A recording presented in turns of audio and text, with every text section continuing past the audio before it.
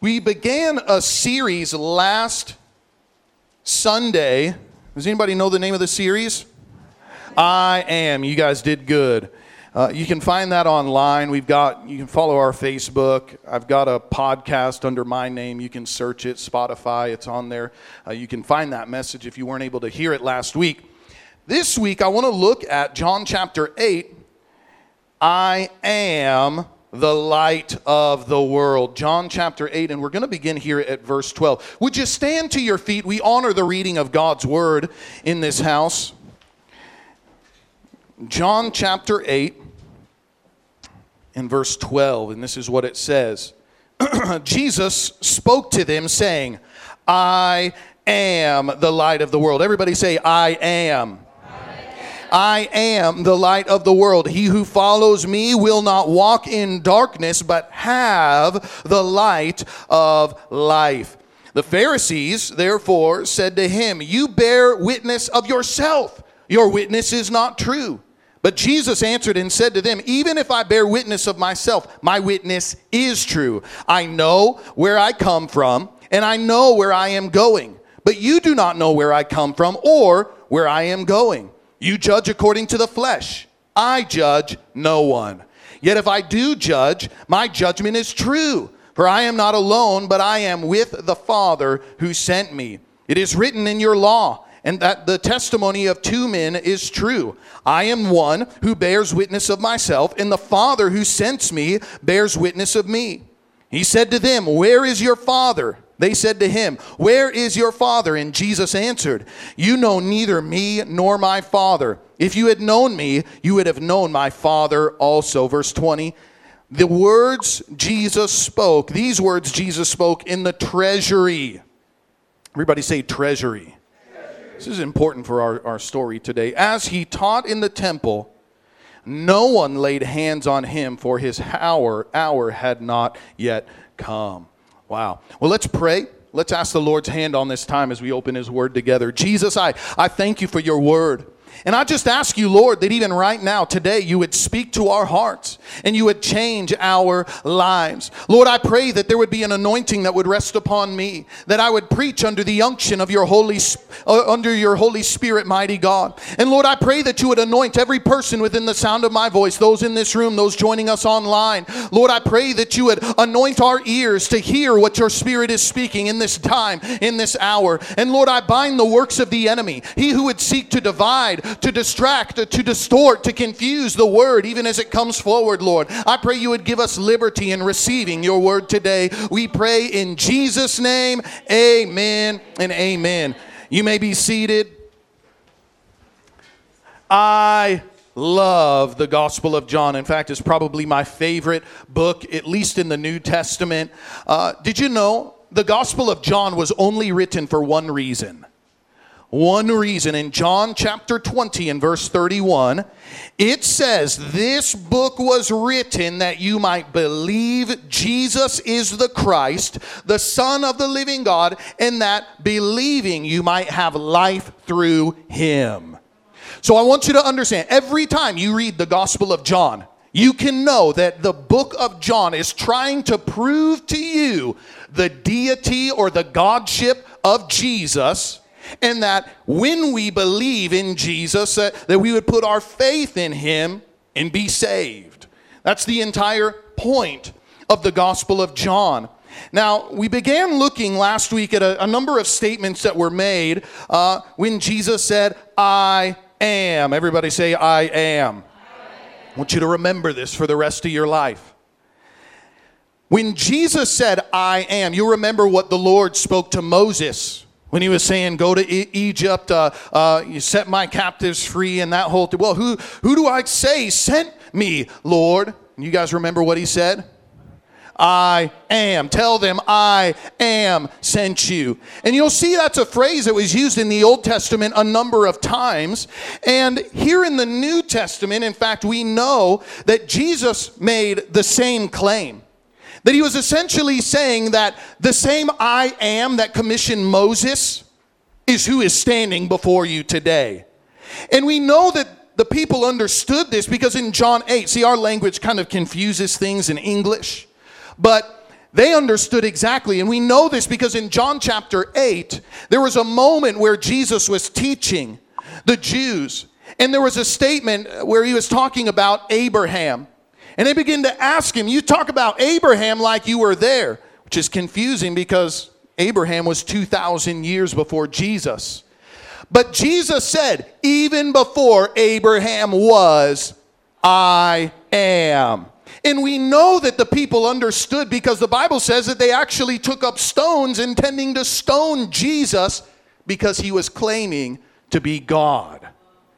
And we looked at that last week. You can go again, as I said. But he made a number of I am statements. I am the bread of life. I am the door of the sheep. I am the good shepherd. I am the resurrection and the life. I am the way, the truth, and the life. And they are all very powerful. But today, we want to talk about the light of the world. Everyone say the light of the world.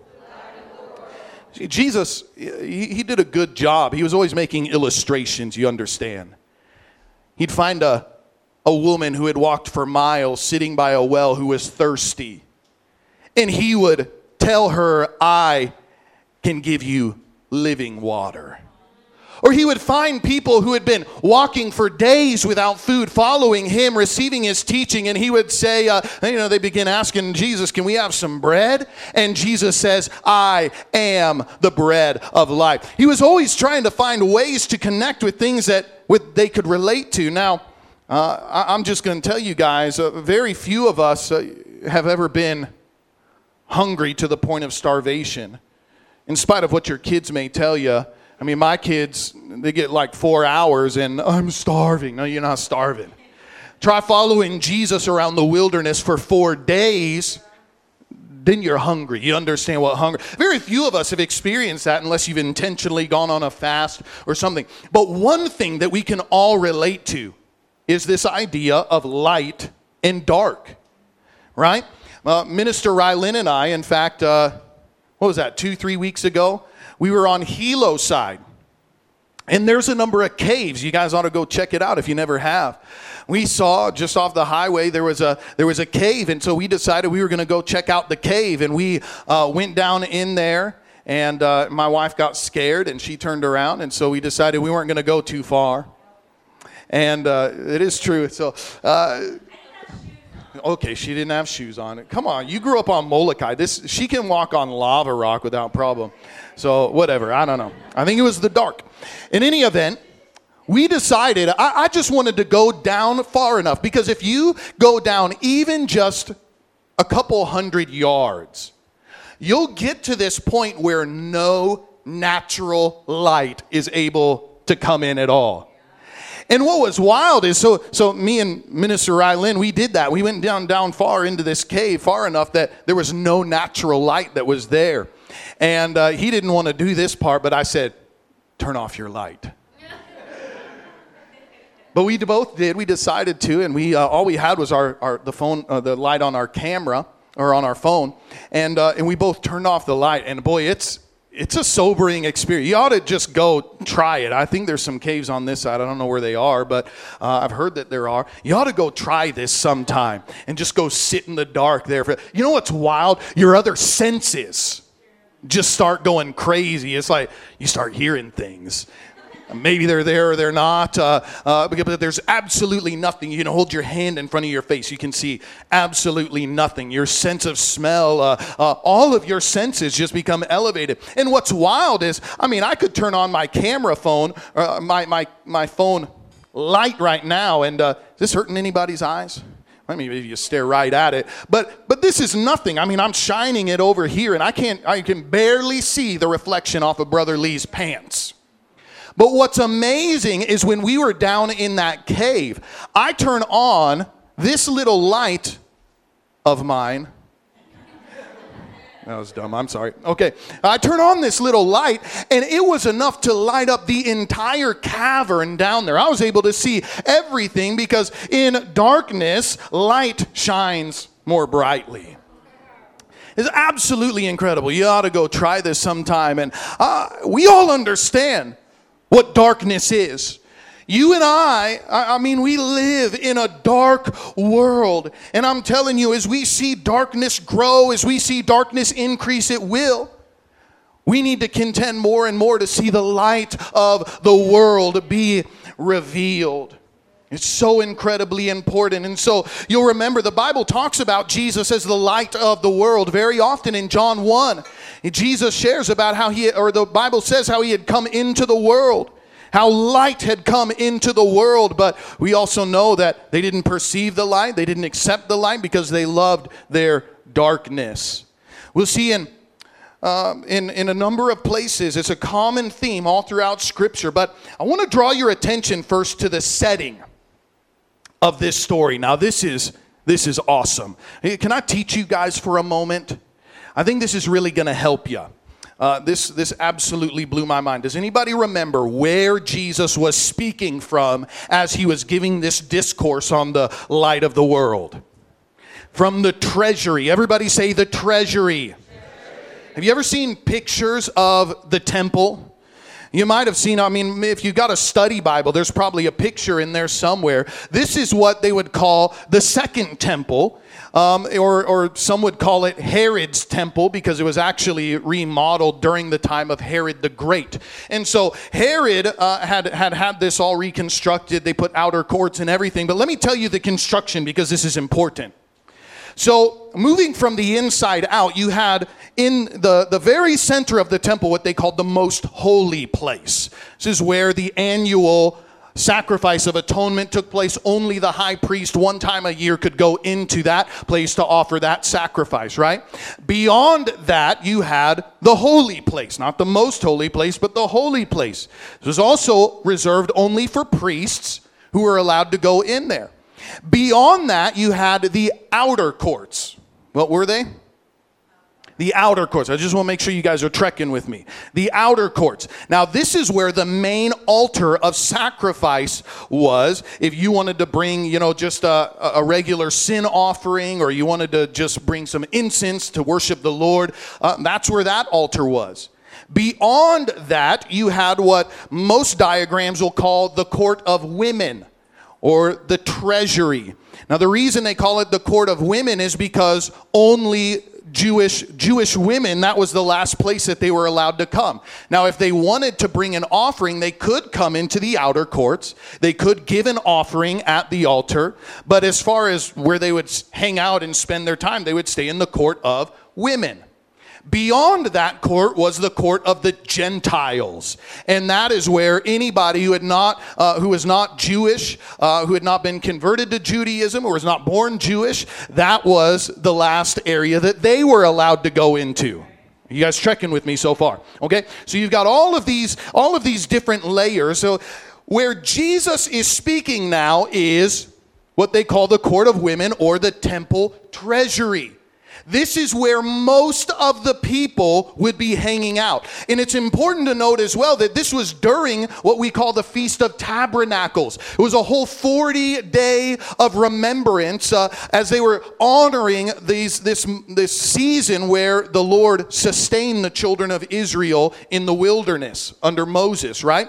So 40 years they would remember for 40 days. And they would build up tabernacles, or tents, as a remembrance, as a memorial of the season where they lived in tents in the desert. Okay? And so you go on and on. Now, here's what's interesting. In the treasury, there were 13 giving boxes. They were like little chests that were all around the court. And they had funnels in the top you would drop your offerings into. Now, the first two boxes were the temple tax. So you'd come in, everybody had to give the temple tax if you were coming or going from the temple. Everyone paid this for the general upkeep of the building. Boxes 3 and 4, and they alternate on either side. Boxes 3 and 4 are where you bought pigeons. Pigeons were used for sin sacrifice, or for ceremonies of cleansing, of purifying, okay? And so even, for example, if a woman was about to give birth, They had to go through a cleansing ritual in which you would have to go buy 2 pigeons. And then you would go and you would take it into the outer courts and you would give it at the altar. And this would be the purity rite, so you could maintain your purity even in childbirth. Does it make sense? So maybe it doesn't make sense. It's pretty crazy, but that's what the Bible teaches, okay? And so you would give pigeons. Box 5 was where you would buy the wood. They didn't just have wood burning. No, you actually had to go purchase wood for the sacrifice that was given for you. So you had to go buy wood, you'd buy your pigeons, and you'd go give the offering. Box 6 was used to buy incense that they would burn as an act of worship to the Lord. Box 7 was used for the general upkeep of the various vessels that were used. It was used to buy cleaning materials, to polish the gold, and to replace candlesticks or bowls or whatever items that they needed in the temple. And then boxes 8 through 13 were just general offering boxes. You would give that as a general offering, and the leadership of the temple would decide where that was going to go to, what the need of the hour was. And so Jesus here is hanging out where the givers are. I want you to think about this, because this is where the most people would have been, but it is also where the mature people would have been. You understand, I actually was joking around with my wife. We actually did find an architect who's beginning to work on our large space over here. And I told Leah, I say, we should build a giving room. I mean, imagine if you walk in and you've got this whole giving room that you give to. And if you want to worship, you got to give. I mean, that's what they had going on here. That's maybe not a good idea for the modern church. But I look at it, and it's pretty neat, man, how interactive their worship was. I think it's super cool. And so they go into there, and you just imagine, let's go hang out in the giving room. Who hangs out in the giving room? Not the casual givers, not the people that just want to hear what the rabbis are talking about today. No, there are mature people who are hanging out in the treasury. And so what happens is you go to the temple, you want to get past the first court, you got to be a member. You have to have converted to Judaism, which can be up to a 7-year process, by the way. And you go to the next level, you have to give. Now, we've talked about, I received one offering today. There will be occasions where we will receive as a church a second offering. And the times like that will be if we have a special need, something we need to build, or if we have a guest speaker, we might receive 2 offerings. I don't know if I personally have ever received more than 2 offerings in a service. Dr. Morocco, oh my goodness, he's got no shame in receiving offerings. That guy will receive 3 and 4 offerings sometimes in a service, because I tell you what that man has walked through, and the anointing on his life for giving is absolutely incredible. I pray for it. He gives supernaturally. He gives more than his annual salary every year, which is just mind-boggling. He's tapped into supernatural giving. But you imagine if every time you came to church, you were required to give 7 different offerings.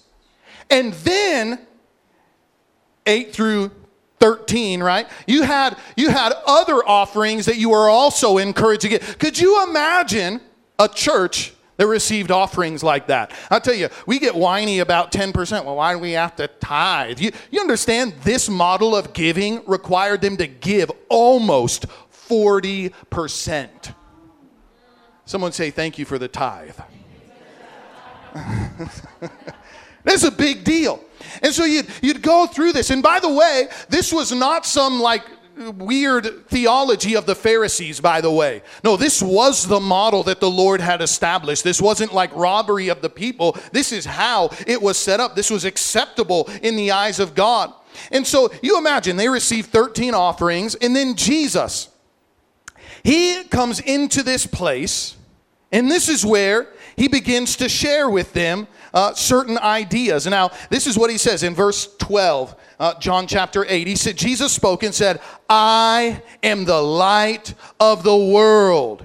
He who follows me will not walk in darkness, but will have the light of life. Now, just so you understand, he is quoting a very familiar passage, and one that all of these guys would be familiar with. And I'm going to talk about why it mattered that he was saying it even right there. But there were many prophecies in the Old Testament about the light of the world.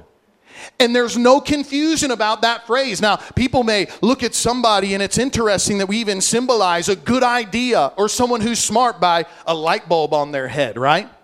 This is like, we talk about some that they are a light, or they have light, or this person is shedding some light on an issue. Jesus didn't claim any of those things. He was claiming to be something much bigger than that.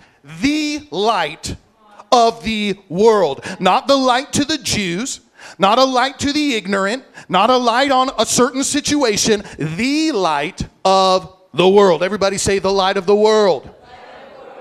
In Isaiah 42:6, you can read about it. There's a prophecy about the light of the world. In Isaiah 49:6, in fact, why don't you turn there real quick? Isaiah 49:6. This thing absolutely blew my mind. I remember reading this when I was a student in Bible school.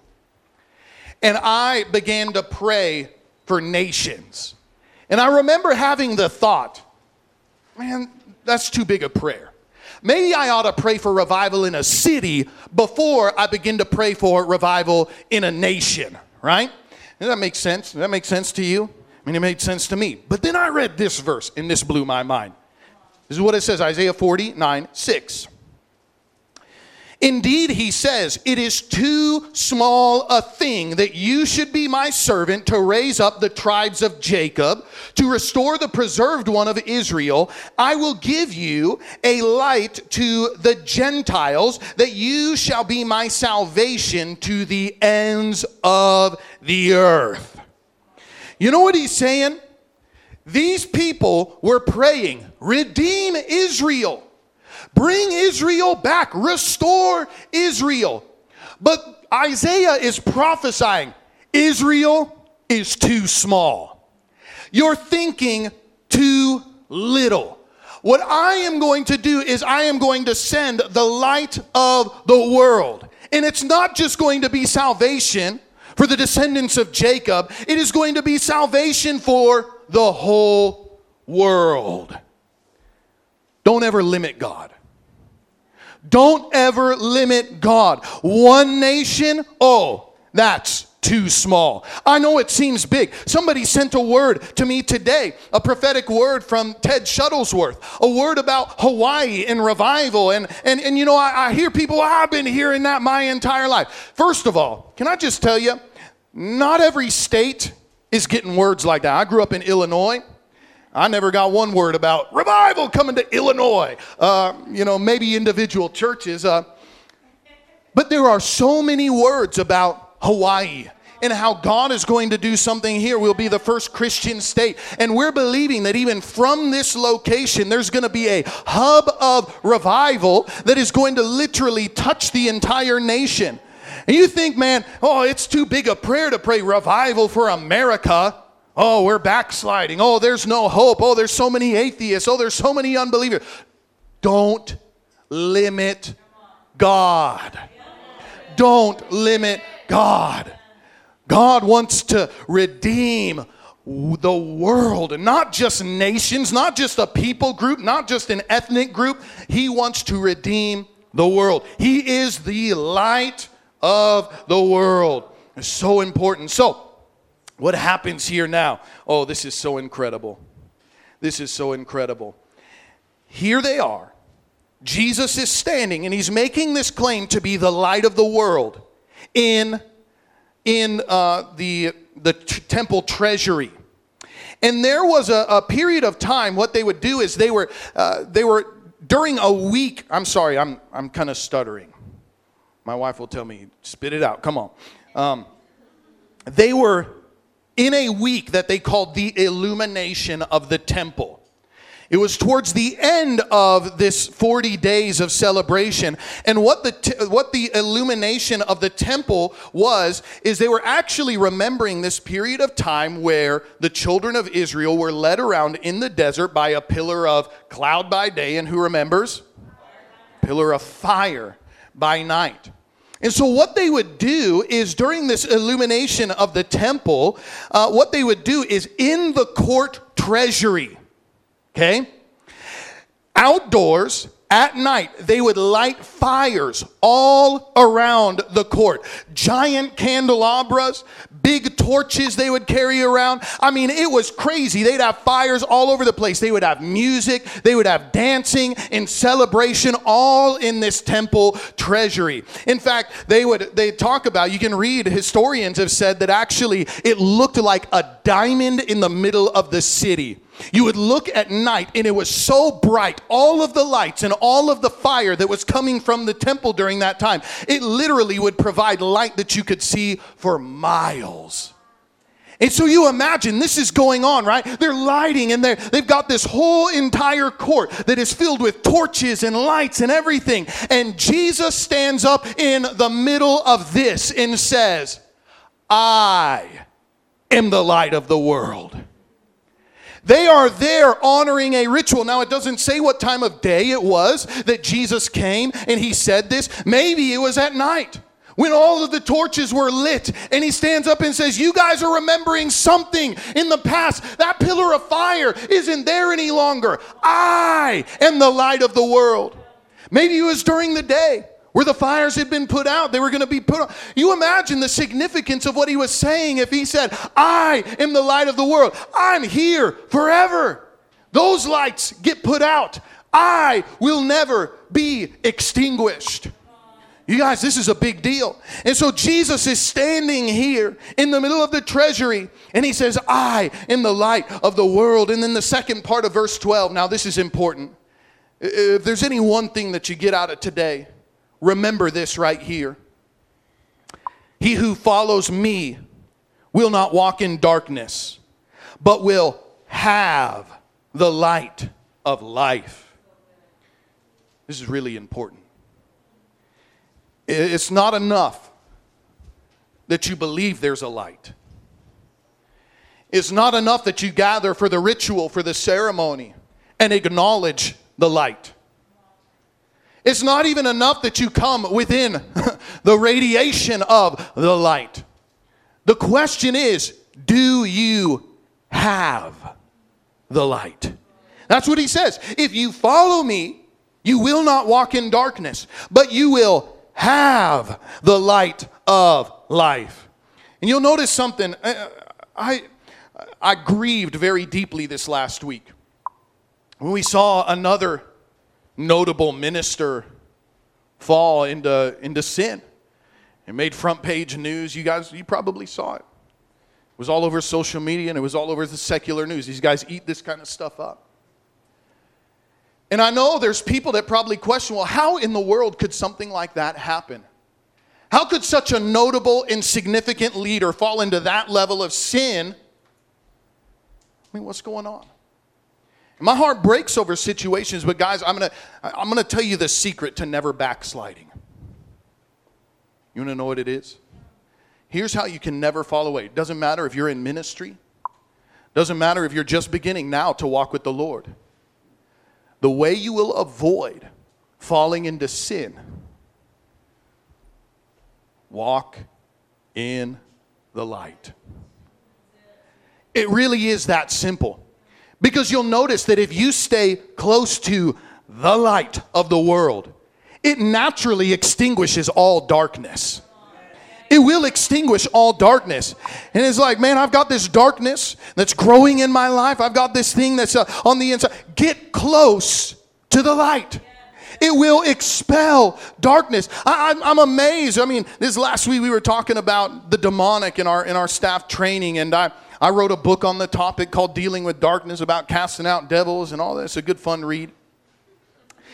And what I've noticed is very often we've been in church services, we've been in worship meetings, especially if they're like prayer meetings, rocking on prayer all night worship, all night prayer.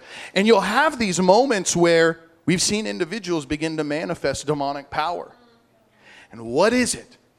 As the light increases in an area, what you'll find is it exposes darkness.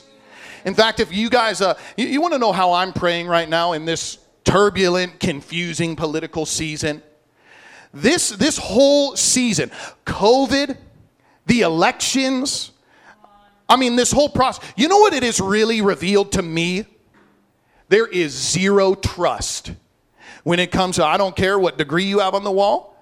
I don't care what political office you have. I don't care if it's CNN or Fox News or some other entity. There is zero trust. I don't believe those numbers. I don't believe that outcome. I don't believe, and it's sad to me that there is so little faith in any of the voices that should have authority. What I'm praying, God, expose darkness. Expose every lie of the enemy. Expose every deception. Now, you guys might find out that lies are exposed and COVID is just as bad as we think it is, but at least we know the truth. We may have lies exposed and Biden is the president, but at least we know the truth. My thing is, I trust the Lord no matter which way we're going. I just want to know that it's true. We need to pray. God, shine a light. That's how we need to live our lives. Don't keep things hidden in darkness. I'm telling you, friend, you got areas in your life that you're bound. The best thing in the world you could do, shine a light. Get it out in the open. Tell somebody about it. Pray for me, please. I tell you, the devil would love, he loves to dwell in secrecy. He'll try and grip you in shame.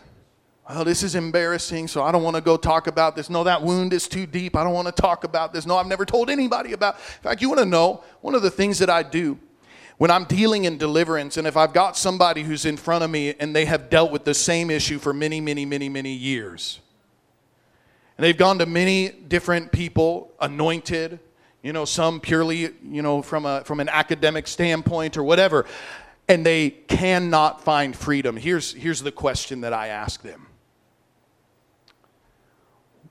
What is it that happened or you did that you want to tell nobody about? What is that thing that you've never told anybody?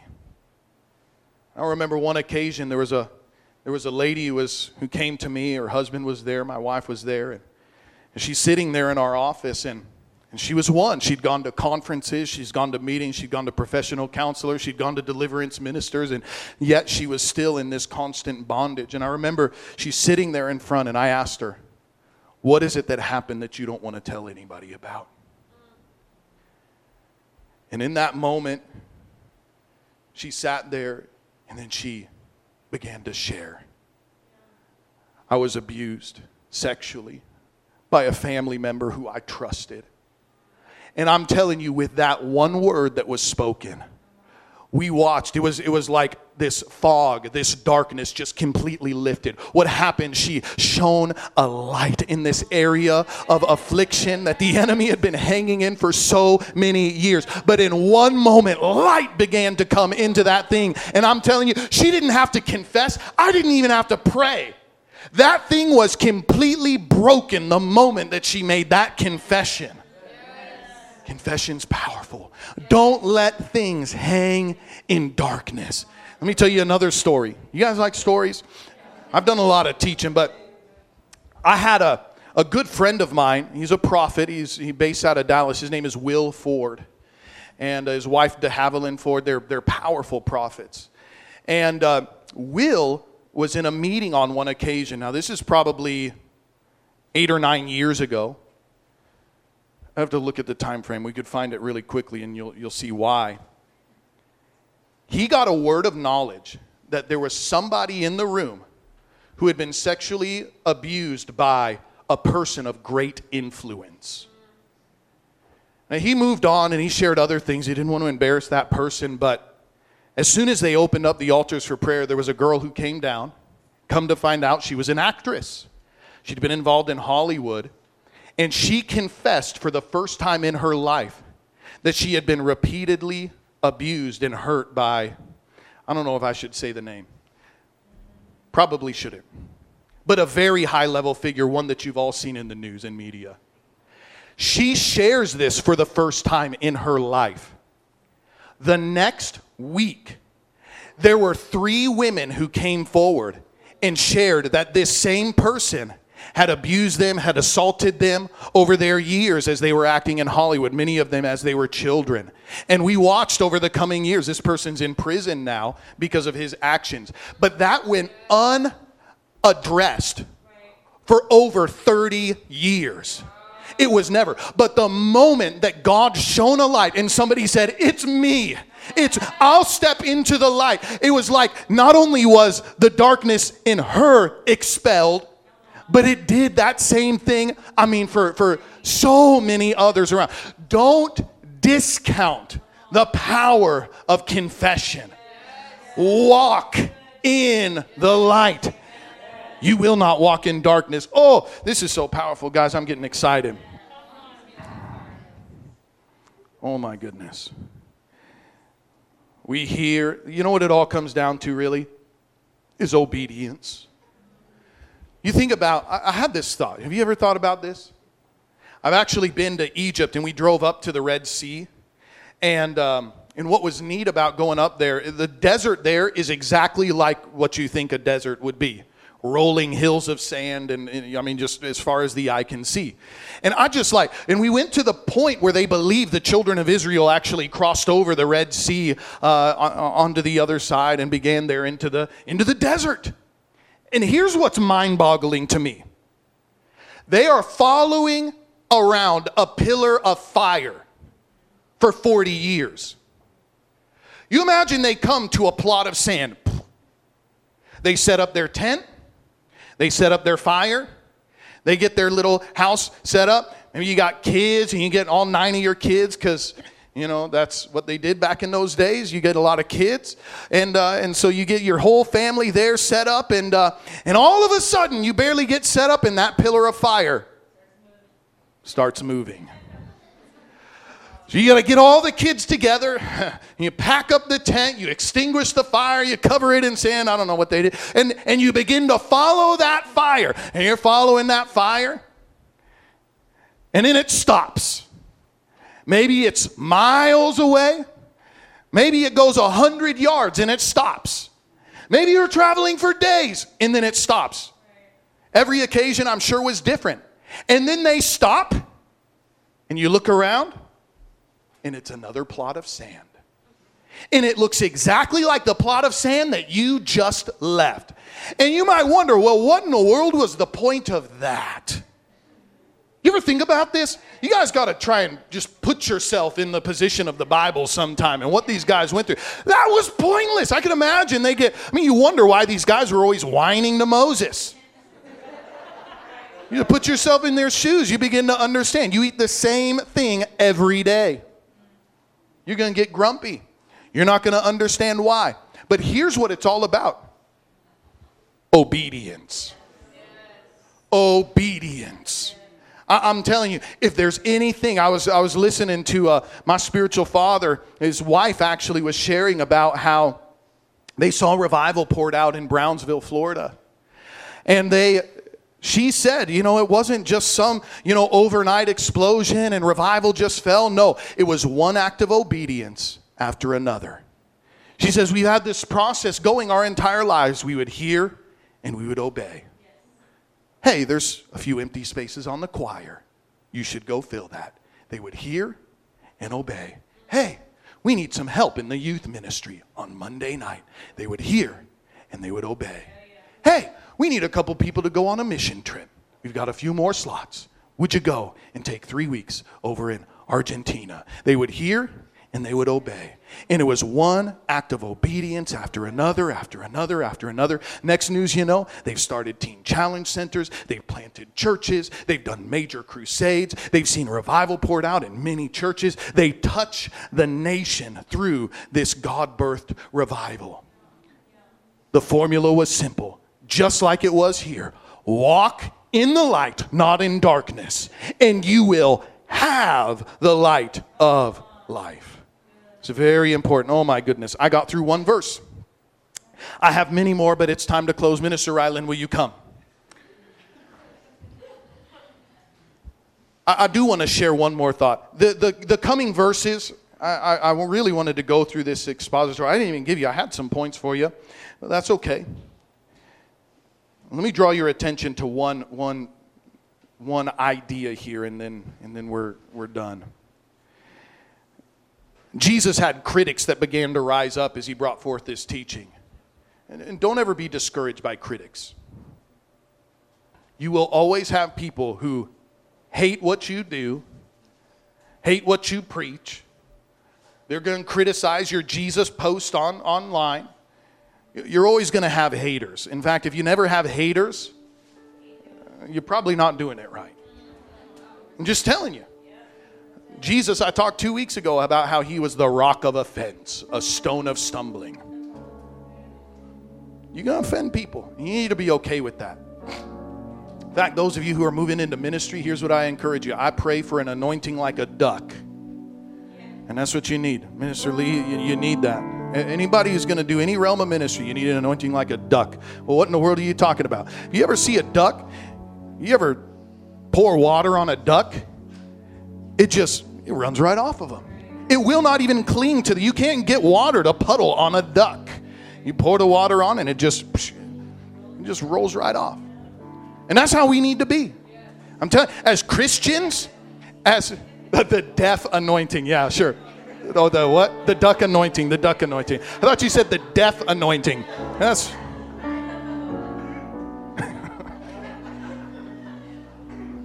But you need that, I'm just telling you. I mean, I say for those who are moving into ministry, but to walk as a Christian these days, what is it, man? We get so easily offended. Our culture is so easily offended. Let's not be that. We need to pray for, it just rolls right off my back. It just falls right off. You want to know where Jesus, he says in verse 14, I love this. They're questioning him. They're judging him. And he says, I know where I come from and I know where I'm going. You know what that is? That's identity. Jesus knew where he was from and he knew where he was going. You can accuse me all day long. You can question that I'm the light of the world, but I know where I'm coming from and I know where I'm going. You say I need 2 witnesses to prove who I am. Well, that's fine. I'm one, and my Father in heaven is another. We got 2. Okay? I mean, that's literally what he says to him. You dig into this, that's exactly what he says. His authority was seated in his identity. I mean, that's it. You want to have confidence to operate in healing, to cast out devils, for God's supernatural provision, you need to get a grasp on who you belong to, where you come from, where you're going. That's identity. Why do I pray with confidence? Someone's got a sickness in their body. And you guys, we've seen some wild miracles. We've seen some incredible miracles. You can get on my YouTube channel. I've got a video of a young girl who had cerebral palsy, had never walked in her life, would drag herself around on her hands and knees. In one healing meeting, she was completely restored. Documented miracle. We don't know why. I'll step into these situations boldly, and you should too. And the reason is because I've got one foot in heaven. And I understand that I'm able to lay hold of the resources, the power, the kingdom of heaven, because that's where my citizenship is. We are heirs and we are co-heirs with Christ Jesus. We are seated with Christ in heavenly places above every principality, power, ruler of darkness. You understand that? Sickness must kneel. Oppression must kneel. Generational curses will not stand.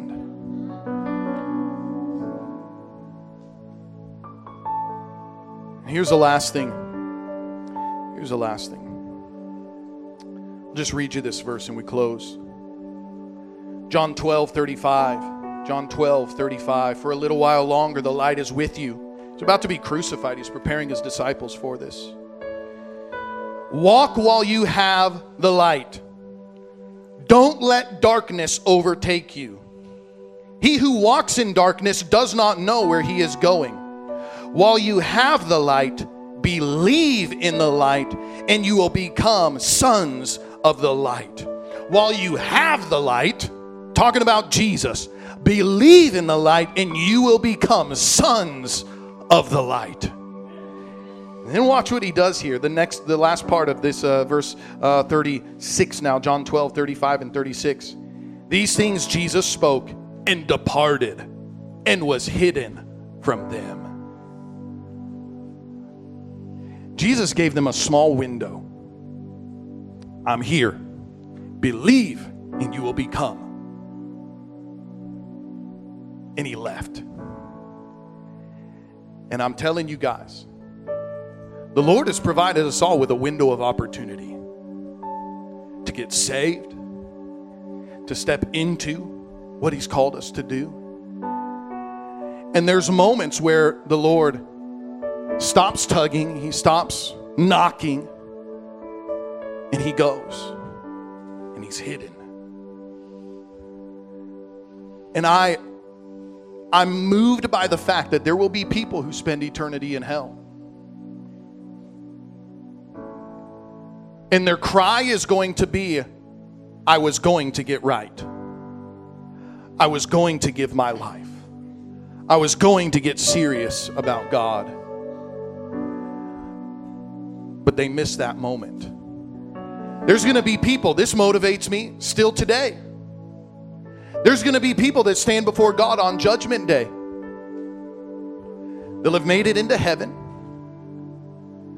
They're going to be welcomed in, but they will have nothing to show for the life that they live for Jesus. Lord, I thought I had more time.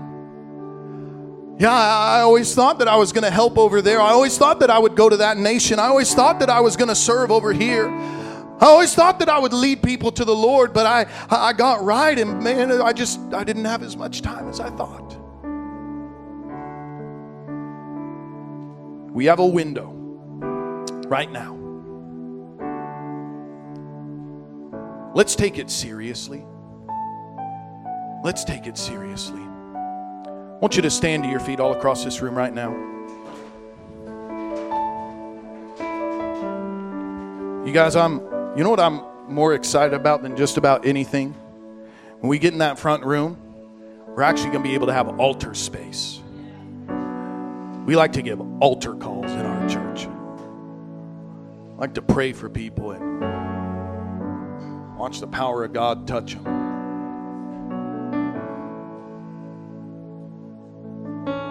With every head bowed, every eye closed right now, I want to ask you, are you walking in the light? Or are there areas of darkness on the inside of you? Have you received the light of the world? Have you believed in the light of the world? Because Jesus said if you do, you will become sons and daughters of the light. Is that where you're at today? I know there's people here today that you're away from the Lord. You've got sin in your life. There's areas of darkness you don't want to share. You don't want to talk about.